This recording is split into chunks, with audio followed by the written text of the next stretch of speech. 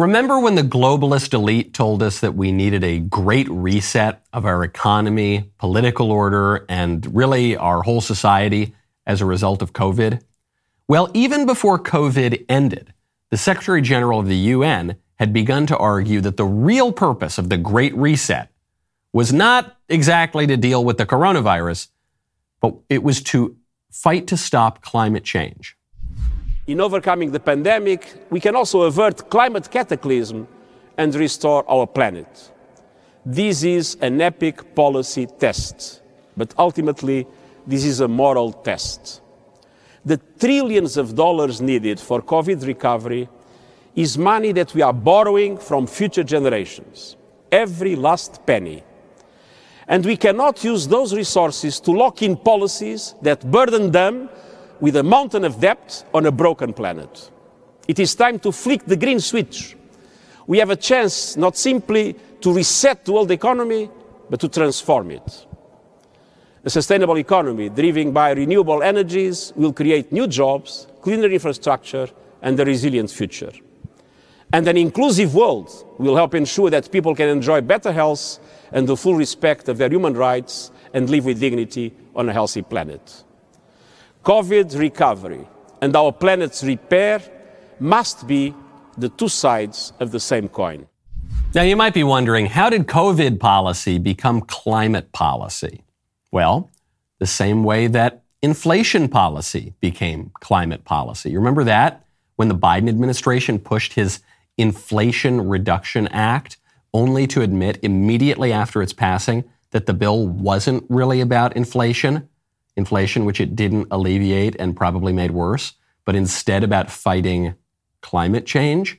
Well, just yesterday, the UN Secretary General explained that the reason the COVID policy is now about climate change is because everything is about climate change. He lets that little fact slip with one word: biblical. Rising sea levels combined with the deep intrusion of salt water will make large parts of their huge deltas simply uninhabitable. We see similar threats in the Mekong Delta and beyond. The consequences of all of these are unthinkable. Low-lying communities and entire countries could disappear forever. We would witness a mass exodus of entire populations on a biblical scale. Biblical scale. Kind of a funny phrase for a globalist elite that openly mocks religion, the traditional moral order, even the existence of God. But it makes sense when you realize that to a materialist, climate is literally everything. It's all the stuff there is. When religious politicians want to push some policy or another, they tend to invoke God, the Ten Commandments, the natural law. These modern, secular, globalist politicians can't do that, but they still want to wield power. And so their arguments transform into weird superstitions about the weather, claims that are just as apocalyptic as any religiously motivated political movement in history. The only difference is that, while the old-timey religious politicians have traditionally been constrained by the fear of God, these people have nothing holding them back in principle from wielding whatever power they want. I'm Michael Knowles. This is The Michael Knowles Show.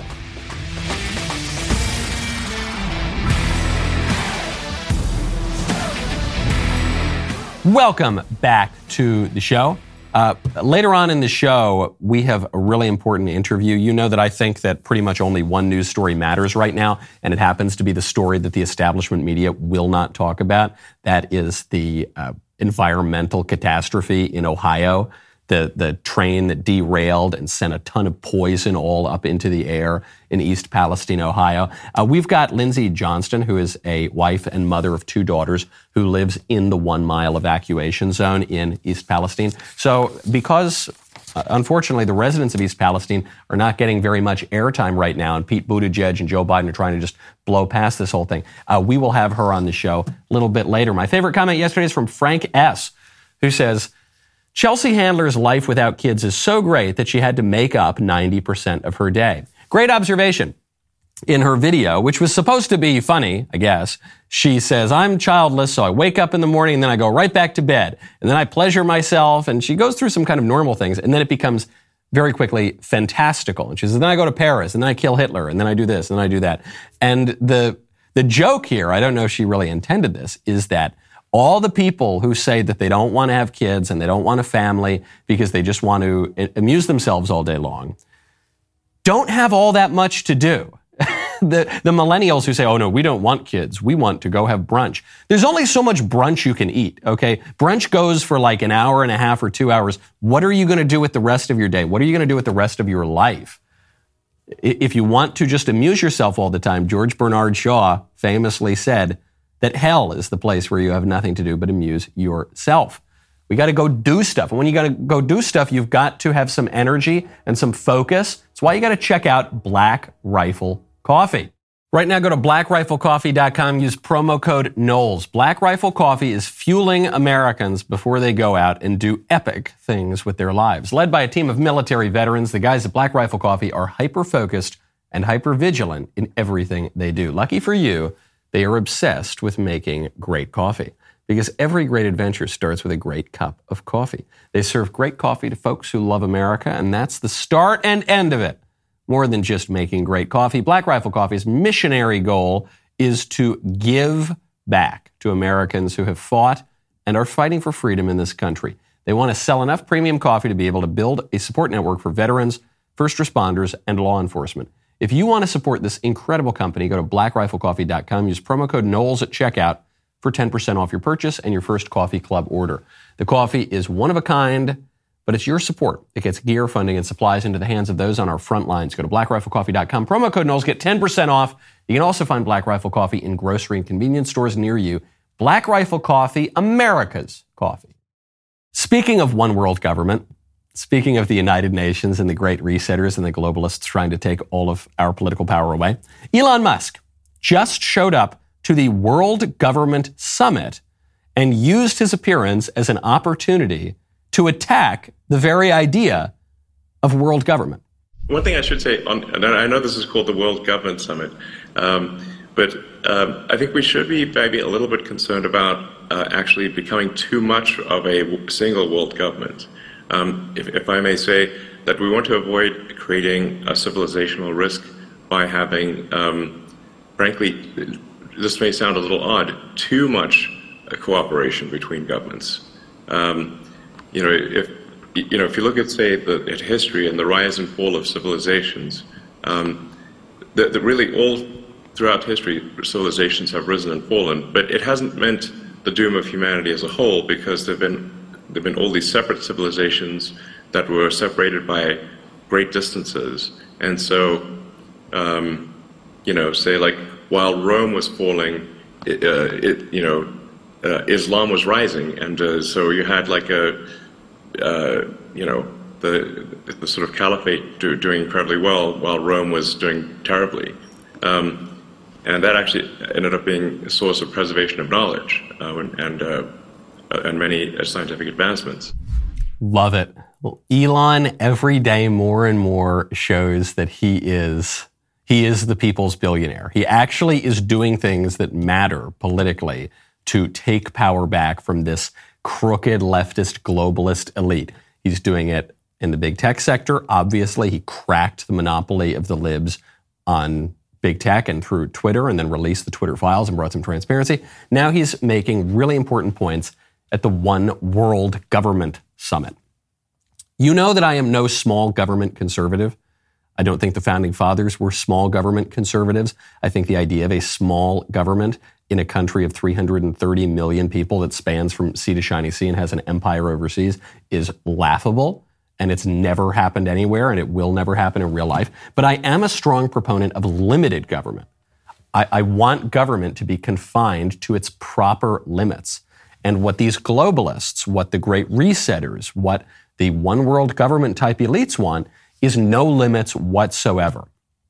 It's amazing that we look back on forms of government from the 17th century, from the 16th century, and we say, "Oh, that was terrible. It was so backwards. In those centuries, you had monarchies. In fact, you had divine right monarchies who believed that they had a right from God to rule their nations."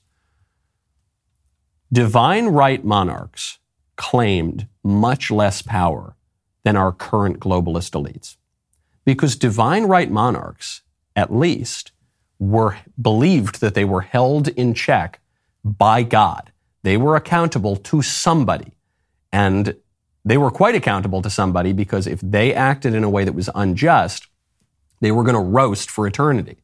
Our current globalist elites, they don't believe that their power to rule comes from God. They don't believe in God. They don't think they're accountable at all. They think their power to rule comes from their ability to get that power. And they've done a bang-up job of taking power away from you in recent years. And so there are no limits in principle to what they will do. Divine right monarchs at least appreciated the principle of subsidiarity. The emperors, the Holy Roman emperors, the emperors throughout history at least recognized the principle of subsidiarity, that you would have decisions made at the most local level possible, where those decisions could be made with competence, where power could be exercised with competence. And then if it couldn't at a more local level, then you'd bring it up to another level and another level and another level. We have that here in America. We call it federalism. You make decisions at the town level, then at the state, the county maybe, then at the state, then and only then at the national level. At least that was the idea that our country was founded on. That seems to have gone away as this liberal, globalist elite that wants more and more power at higher and higher levels has taken over. This is a big threat. And very few people are standing up against it. Very few people who at least could be invited to these sorts of events are standing up against it. Elon Musk happens to be one of them. Now, speaking of governing the world, the U.S. diplomat who's sent to Afghanistan has obviously her work cut out for her, a lot of problems in Afghanistan, and she has decided that there's one special tool that she can offer to the women of Afghanistan to help alleviate their plight, which we'll get to in 1 second. First, though, do you have a will? You should. If you don't, you got to check out Epic Will. Right now, go to epicwill.com, use promo code Knowles. Recent surveys have revealed that 100% of people will die at some point in their life. This is what the studies show. I cannot stress enough how important it is to write a will, and Epic Will is here to get you started. A will is not just for the elderly or for people with a room full of valuable collectibles. A will is about leaving behind your legacy, having your voice heard when you can't speak for yourself, and being there for your loved ones even after you are gone. For just $119 and in as little as 5 minutes, Epic Will can help you create your last will and testament, living will, and even healthcare power of attorney. Their step-by-step online form makes it super-duper easy. All you've got to do is fill in the blanks.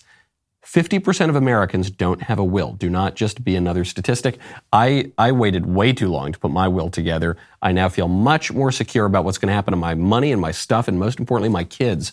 Go to epicwill.com, use promo code Knowles to save 10% on Epic Will's complete will package. That is epicwill.com, promo code Knowles. Karen Decker, the chargé d'affaires of the U.S. mission to Afghanistan. This is the top diplomat that we have in Afghanistan. Karen Decker recognizes that Afghans, and especially Afghan women, have a lot of challenges right now. And so she's offering them some suggestions on how to improve their lives. She tweets, quote, "Are Afghans familiar with hashtag Black Girl Magic and the movement it inspired? Do Afghan girls need a similar movement? What about Afghan women? Teach me. Ready to learn. Hashtag Black History Month, at Beyonce, at Lizzo, at Regina King." I don't know who Regina King is. Afghan women come up to the embassy or consulate or whatever the U.S. has in Afghanistan. They say, please, can we have bread? Can we have money? Can we not be terrorized by the Taliban? Can you give us guns? Can you give us... And Karen Decker stands there. She goes, I think the best I can do is a tweet about Black Girl Magic. Have you checked out Black Girl Magic? Oh, yeah. That you don't know. Forget about money and guns and food and opportunities and power. And no. What you need is Black Girl Magic. I don't know what Black Girl Magic is. I certainly don't possess any of it. I'm not familiar with the movement that it inspired. I'm skeptical that any such movement exists. And I am totally convinced that black girl magic will not solve the problems that Afghan women face. I'm not sure that anything will solve the political problems Afghan women face, but certainly not black girl magic. I don't think Black History Month will solve their problems.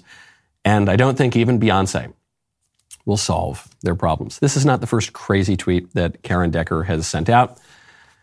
Karen Decker tweeted out not that long ago, quote, in 1960, 4 black students ordered coffee at a diner in Greensboro, North Carolina.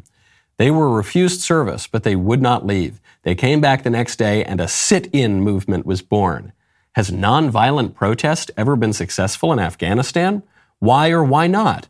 Hashtag Black History Month. I'll answer Karen's question there. No, nonviolent protest has never been successful in Afghanistan because if you engaged in a nonviolent protest, if you went into the Woolworths of Afghanistan and sat down at the lunch counter, the Taliban would cut your head off. That's why. And that didn't happen here in America because America is a Christian country, or at the very least it was. And America is Western and comes from a civilization that is animated by Christianity. And that's different than a civilization animated by Islam. And because America has a tradition that beginning in the 18th century starts to become a little bit more liberal, and by the 20th century becomes quite liberal.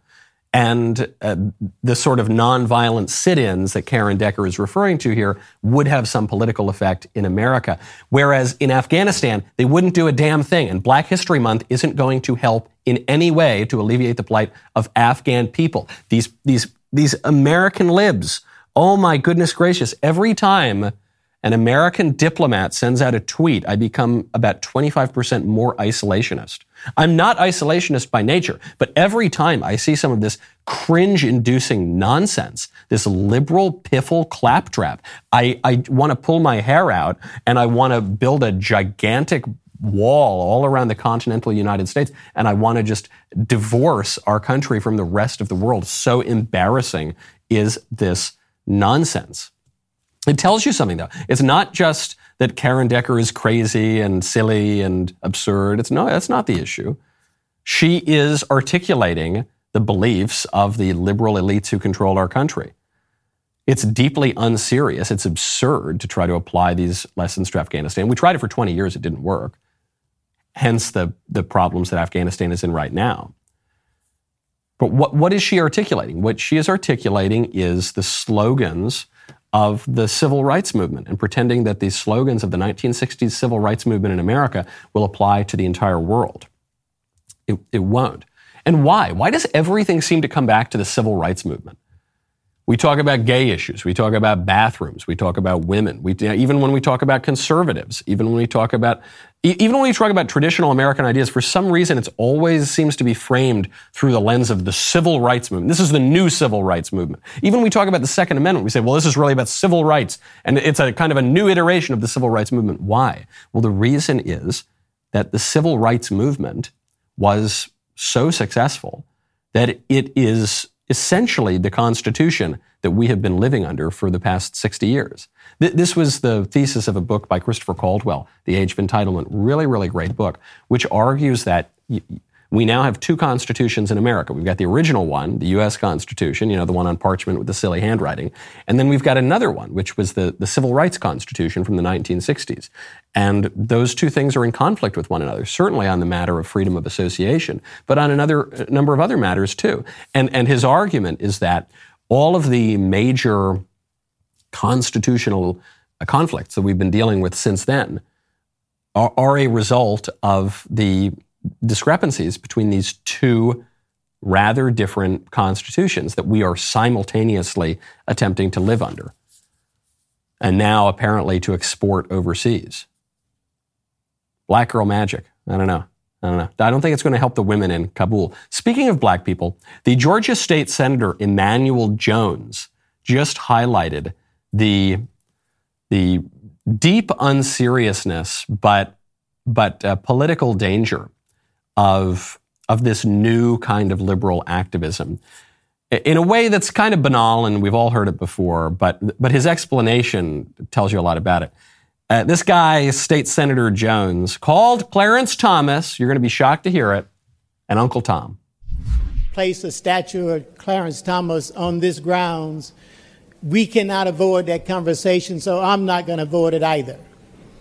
In the black community, we have an expression, and I don't want to use this label too deeply here because I'm just trying to tell you what we have in the African American community. When we talk about a person of color that goes back historically to the days of slavery and that person betraying his own community, we have a term in the black community. That term that we use is called Uncle Tom.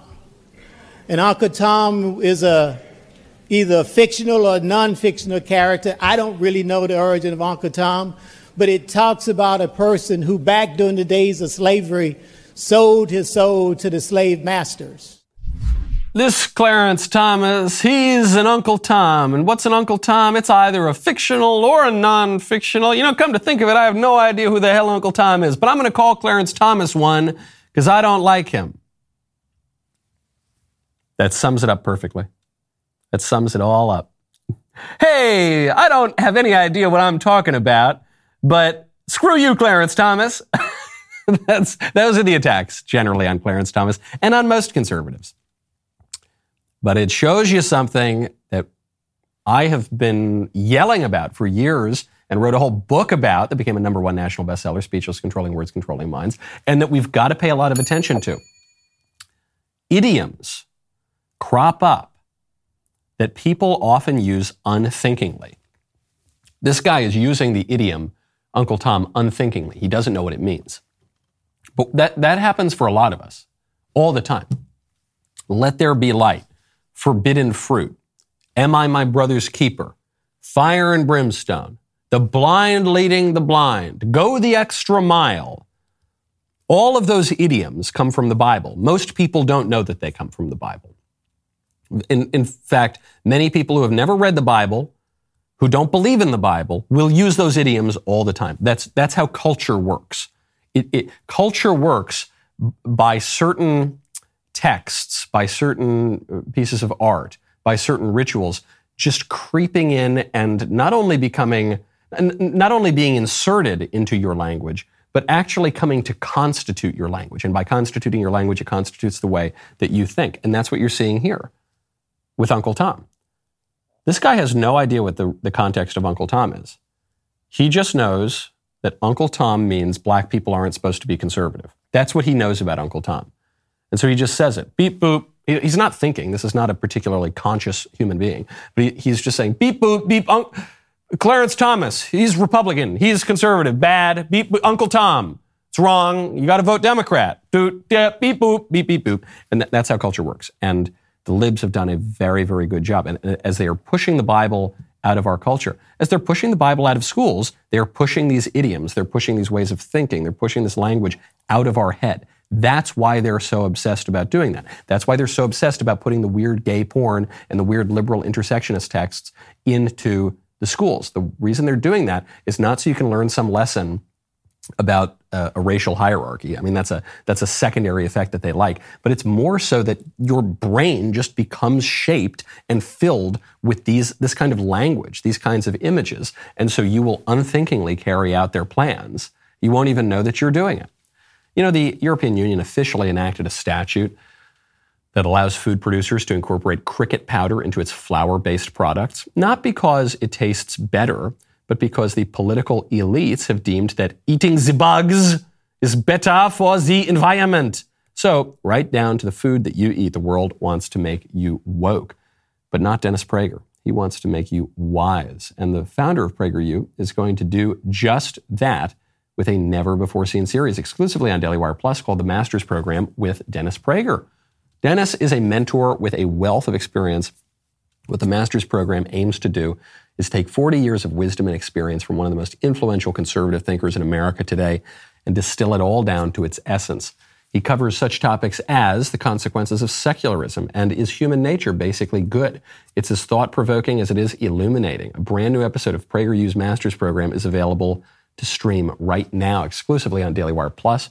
So head on over to dailywireplus.com, become a member, watch PragerU's Master's Program, and much more. DailyWirePlus.com today. Also, you may have heard me mention that we're celebrating the Our President is for Sale sale over here at the Daily Wire. Did you know that right now over at dailywire.com/shop, you can get up to 40% off on great stuff, including Smokey Mike and the God King, Nostradamus, and Che Fauche lines from my collection. Don't wait on taking advantage of the sale. Go to dailywire.com/shop today. Now, speaking of actual political tokenism, China is attacking Pete Buttigieg.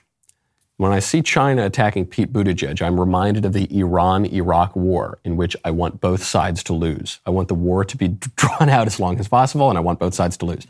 China, through its propaganda outlet, the Global Times, is attacking Buttigieg over that train incident in Ohio that spewed all the poison into the air. We'll be speaking with a resident from East Palestine, Ohio, momentarily. They're attacking Pete Buttigieg, and they say, instead of fixing these problems, federal regulators have mulled a proposal backed by the rail lobby that would weaken existing brake safety rules. Notably, Buttigieg does not have any experience in transportation and was essentially a vanity political appointee by the administration of President Joe Biden to help boost his political score. The secretary faced scrutiny recently, on and on and on. I mention this because it shows you something about propaganda. The Global Times is a state Chinese propaganda outlet. They're attacking Pete Buttigieg over the Ohio incident to distract from the spy balloon incident and China sending a bunch of surveillance over our country. But the charge is that Pete Buttigieg is a vanity political appointee in over his head, manifestly not capable of doing the job, who was only chosen because it helped to boost Joe Biden's political score because Mayor Pete has some appeal to the Democrat base and he's gay and he ran for president, and so they just put him in there. That is obviously true. The best propaganda is true. We always think of propaganda as being dishonest, as being lies. So sometimes that's the case. The big lie is propaganda sometimes, which is a misunderstood phrase. Ironically, it is a phrase used by the Nazis to accuse the Jews of telling a lie. And now the Democrats use that phrase to call the Republicans Nazis without recognizing that in their very use of the phrase, the Democrats are putting themselves in the very same place as the Nazis. Either way, it's neither here nor there. Some propaganda is dishonest and lies. The best propaganda is true.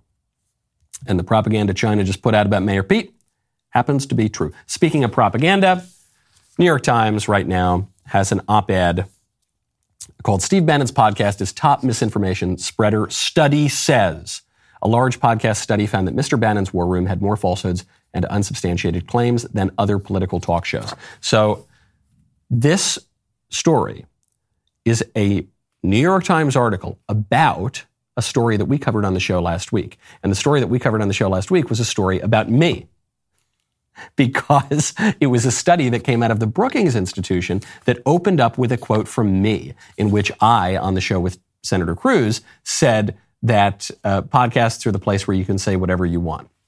Opens up with 2 or 3 paragraphs about me and this interaction and about how conservatives lie on podcasts. Then the rest of the study goes on and says conservatives lie something like 11 times more than Democrats lie on podcasts. And so I was looking at that study from Brookings, and I pointed it out on the show. I looked at just some of their most basic data points, and I realized they were totally bogus. One of the little graphs they had there was about the number of episodes that podcasters have produced.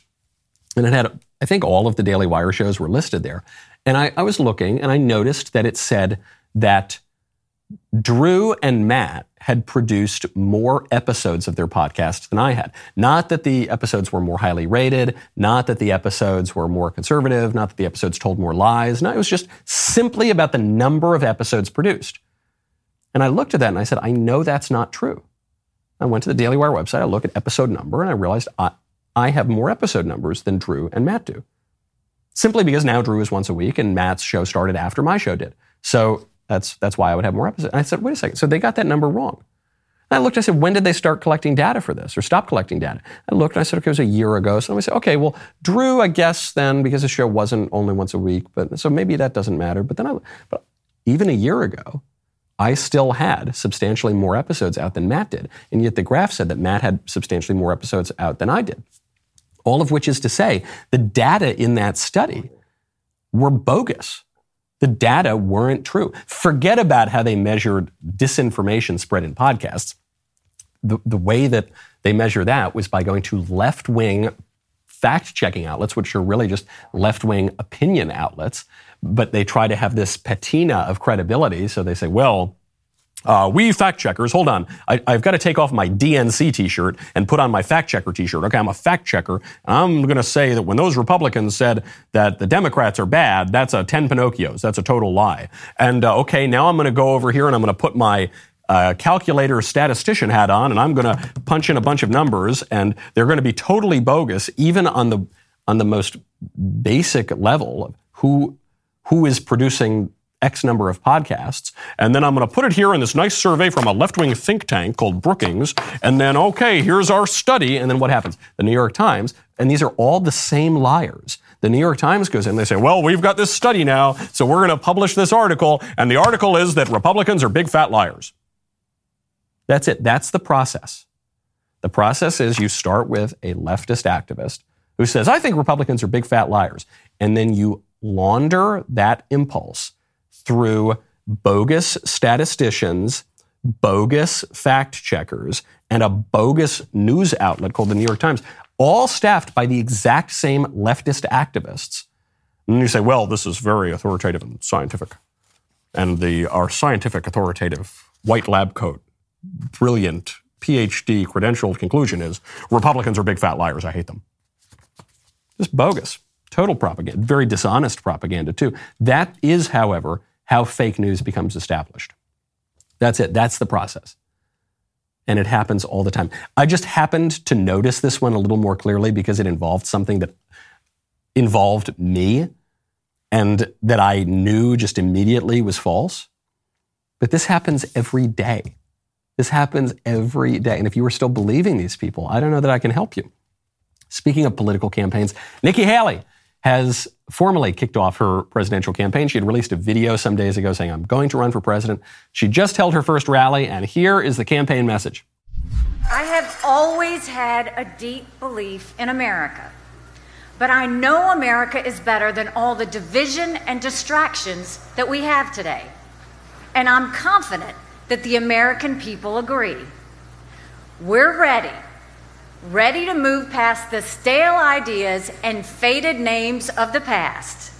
And we are more than ready for a new generation to lead us into the future. Okay, what is Nikki doing here in this launch? She's opening up with a great dig at Joe Biden. Not a direct dig, but a pretty clear dig. She says, we're ready to move past the stale, old, desiccated names of the past. So that's obviously a dig at Biden. Biden's been in politics for over 50 years, national politics for over 50 years. It's a bit of a dig at Trump. Well, he's a name from the past. He was president starting in 2017. That was a long time ago. Okay. It's a dig at Trump. It's a dig at maybe some of the other candidates. And it's doubling down on Nikki Haley's centrist cred. Nikki Haley has gotten some bona fides in lots of different areas of the right. She worked for Trump. She put her hand up at the UN and she stood up against the bad guys. She also was more moderate and conciliatory when she was a governor of South Carolina. She can talk very tough. She can also be a little more moderate in her speech. Which side is she going to run on? She's picking the center lane, as she has to. She's not going to run to the right of Trump. Very few people can run to the right of Trump. DeSantis is attempting to run to the right of Trump right now and is being fairly successful at it. Nikki Haley is not going to run to the right of those guys. If you get a Ted Cruz in the race, if you get a Josh Hawley in the race, Nikki Haley is not going to run to the right of them. And so I think she very wisely is saying, no, I'm going to run more of a centrist campaign. And the proof of this is that her campaign message is, we're going to move beyond the past, which is the sort of thing that a lot of politicians say. But if you're running a centrist campaign, it carries even more significance. The super right-wing conservative campaign slogan would be return to the past, return with a V instead of a U, return to tradition. The conservative campaign slogan would be, we're going to look to the past and take the wisdom of the past and bring it into the present and launch it forward into the future. We're going to draw on the best of our tradition, and then we're going to bring that forward. The center-right to kind of more moderate, even say classical liberal campaign slogan is, forget about the past. The past is the past, and we're in the present. We're going to look toward the future.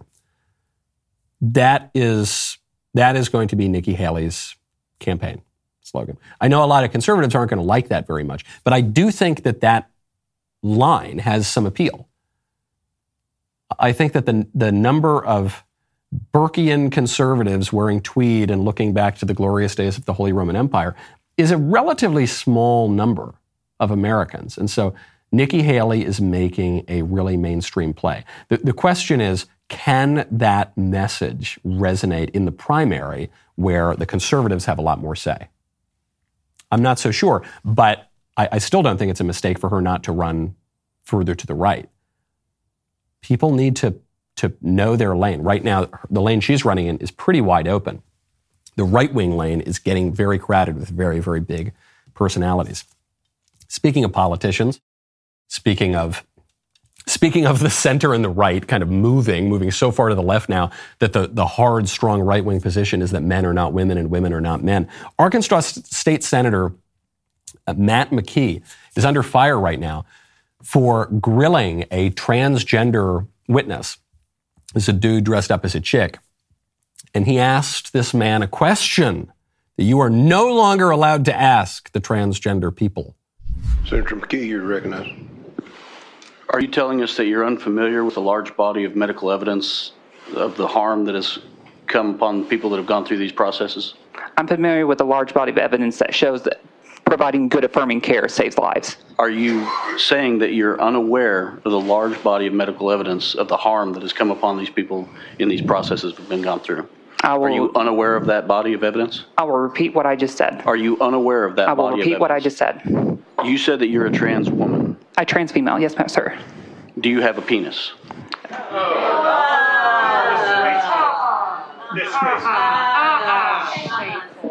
That's horrible. You're the one that brought that into the discussion. I never said anything about genitalia.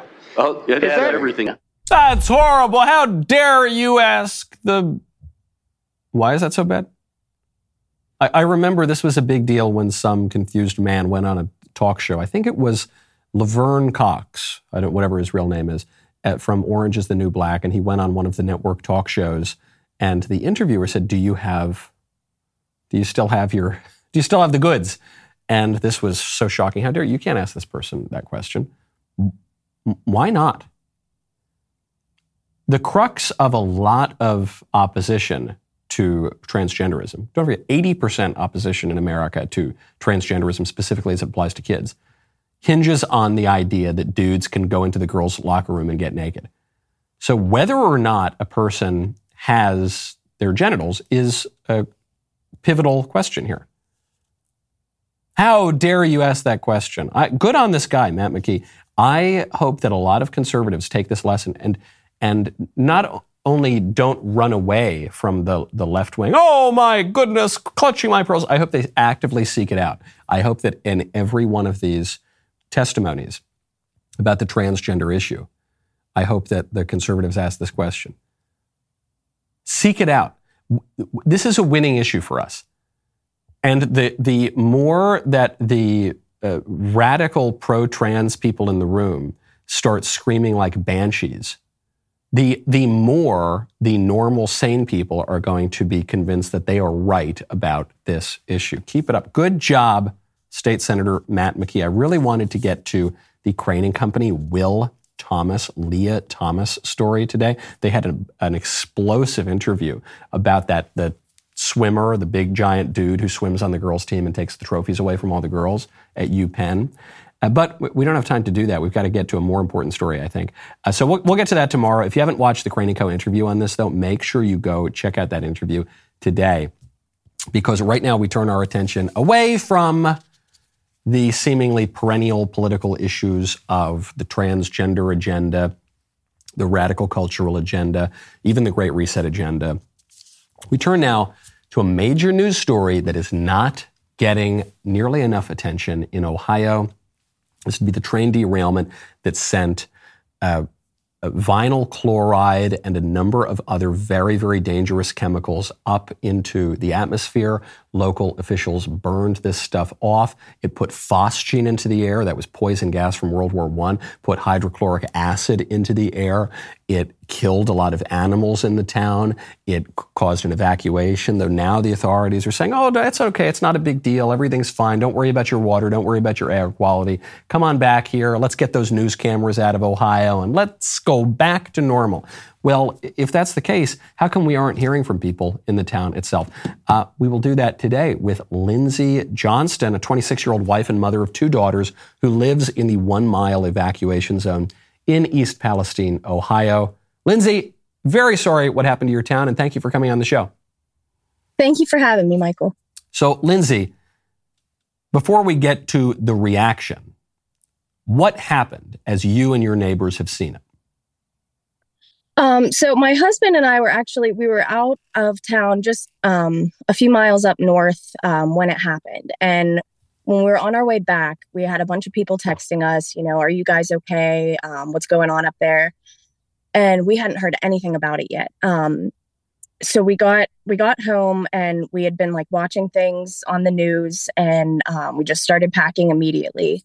I don't think it was until later that they came around with speakers in their cars saying, you should evacuate.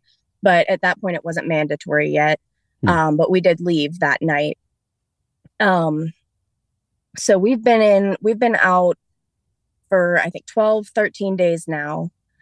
But I mean, as of right now, they say that it is safe for us to return home. February 6th, they were saying that there was, DeWine's words were, we were facing grave danger of death. They were threatening child endangerment charges to anybody that did stay behind if they had children with them. And then 2 days later, they said it's absolutely safe to go home.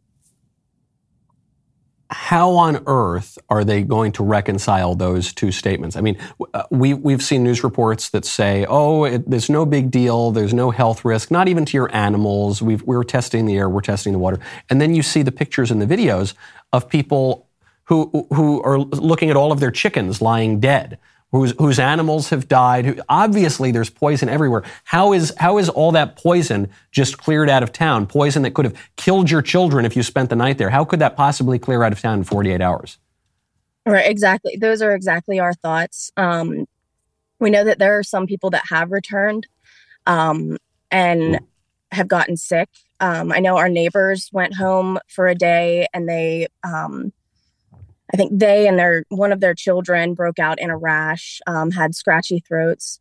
I went back for just a half an hour to get some stuff from our house, and I left with a scratchy throat. My husband's been at our house a few times to clean, and he said that for the last 3 days, he's been having trouble breathing. They've found at least 3,500 dead fish in the streams. And I mean, all the time on, our East Palestine Facebook groups and things, people are posting pictures of their animals and dead animals that they find with no, indication of trauma or anything. They're just dead with no explanation. How far out of town have you evacuated? Right now we are in Negley, which is just the next town over. We're on the far end of Negley, with my mom. We'd been probably a half an hour out of town before that. We were in 2 separate hotels, going from different places and stuff, trying to figure stuff out. But, I know this is, for a lot of people in town, it's hard to manage this. It's hard to afford. Nobody planned for this, to have to spend 2 weeks in a hotel room. And I'm sure plenty of people are also thinking, okay, you go one town over, you go two towns over. Well, we've just talked about an historic chemical explosion. It's not as though, these places are going to be unaffected as well. What are the authorities doing and saying in town? I mean, there was a town hall meeting last night, and our mayor has said, that he's fed up as well. But we're really not seeing a lot happening. I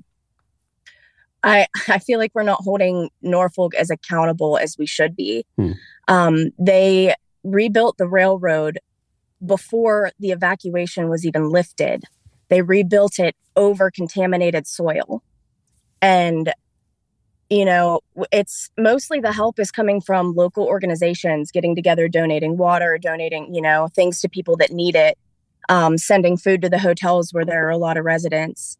But I mean, their official statements are it's safe to return home. The water is safe to drink. But I mean, even Mike DeWine said that he would be drinking bottled water. Of course. And he said that he would return home. But I think that he would also have the financial ability to get, private testing done instead of the testing that's being contracted out by Norfolk Southern. This seems to be the biggest environmental disaster on U.S. soil probably in my lifetime. I mean, you think about maybe 9/11 or, a major terror attack, accepted in terms of just an actual accident, environmental catastrophe, clogging up the air and the water. I haven't seen anything like it. Where's the federal government? I assume Transportation Secretary Pete Buttigieg hasn't come by. I know that President Biden hasn't. Have you seen anything from the federal government? Well, our county is in the last election. Our county voted 71% Republican. So I kind of feel like maybe we're not that important to the federal government. Wow. And especially with all the language about the flyover country and the deplorables and the irredeemables and let small town America die. Yeah, it's no surprise. I'm not surprised that East Palestine has been completely overlooked by the Biden administration, by the establishment media, by pretty much everybody. But once this news story goes away, as the people who write our news are trying to do more and more so by the hour, you're still going to have to live there. This is where your homes are. This whole town's going to have to live with this. And we can hear that the air is safe and the water is safe. Nobody actually believes that. You're telling me that your neighbors and even your husband are experiencing this is not safe. They are getting sick when they go back to clean the homes. So it's obviously just a complete crock that's coming from the authorities. And it's going to go on for years. And so what's going to happen? You live in this town for 5 years, 10 years, 20 years. What consequences are you going to have to deal with that the railroad isn't going to have to deal with, that the government's not going to have to deal with, that everybody is just going to look past? It's a really, really awful situation. I guess the only thing we can do is call some attention to it and demand that the government do a damn thing about it. Yeah. I mean, we're all concerned of what health issues we might all experience down the line. And I mean, our home values, who's going to buy? If we decide to move away, right? What are we going to do? Who's going to buy?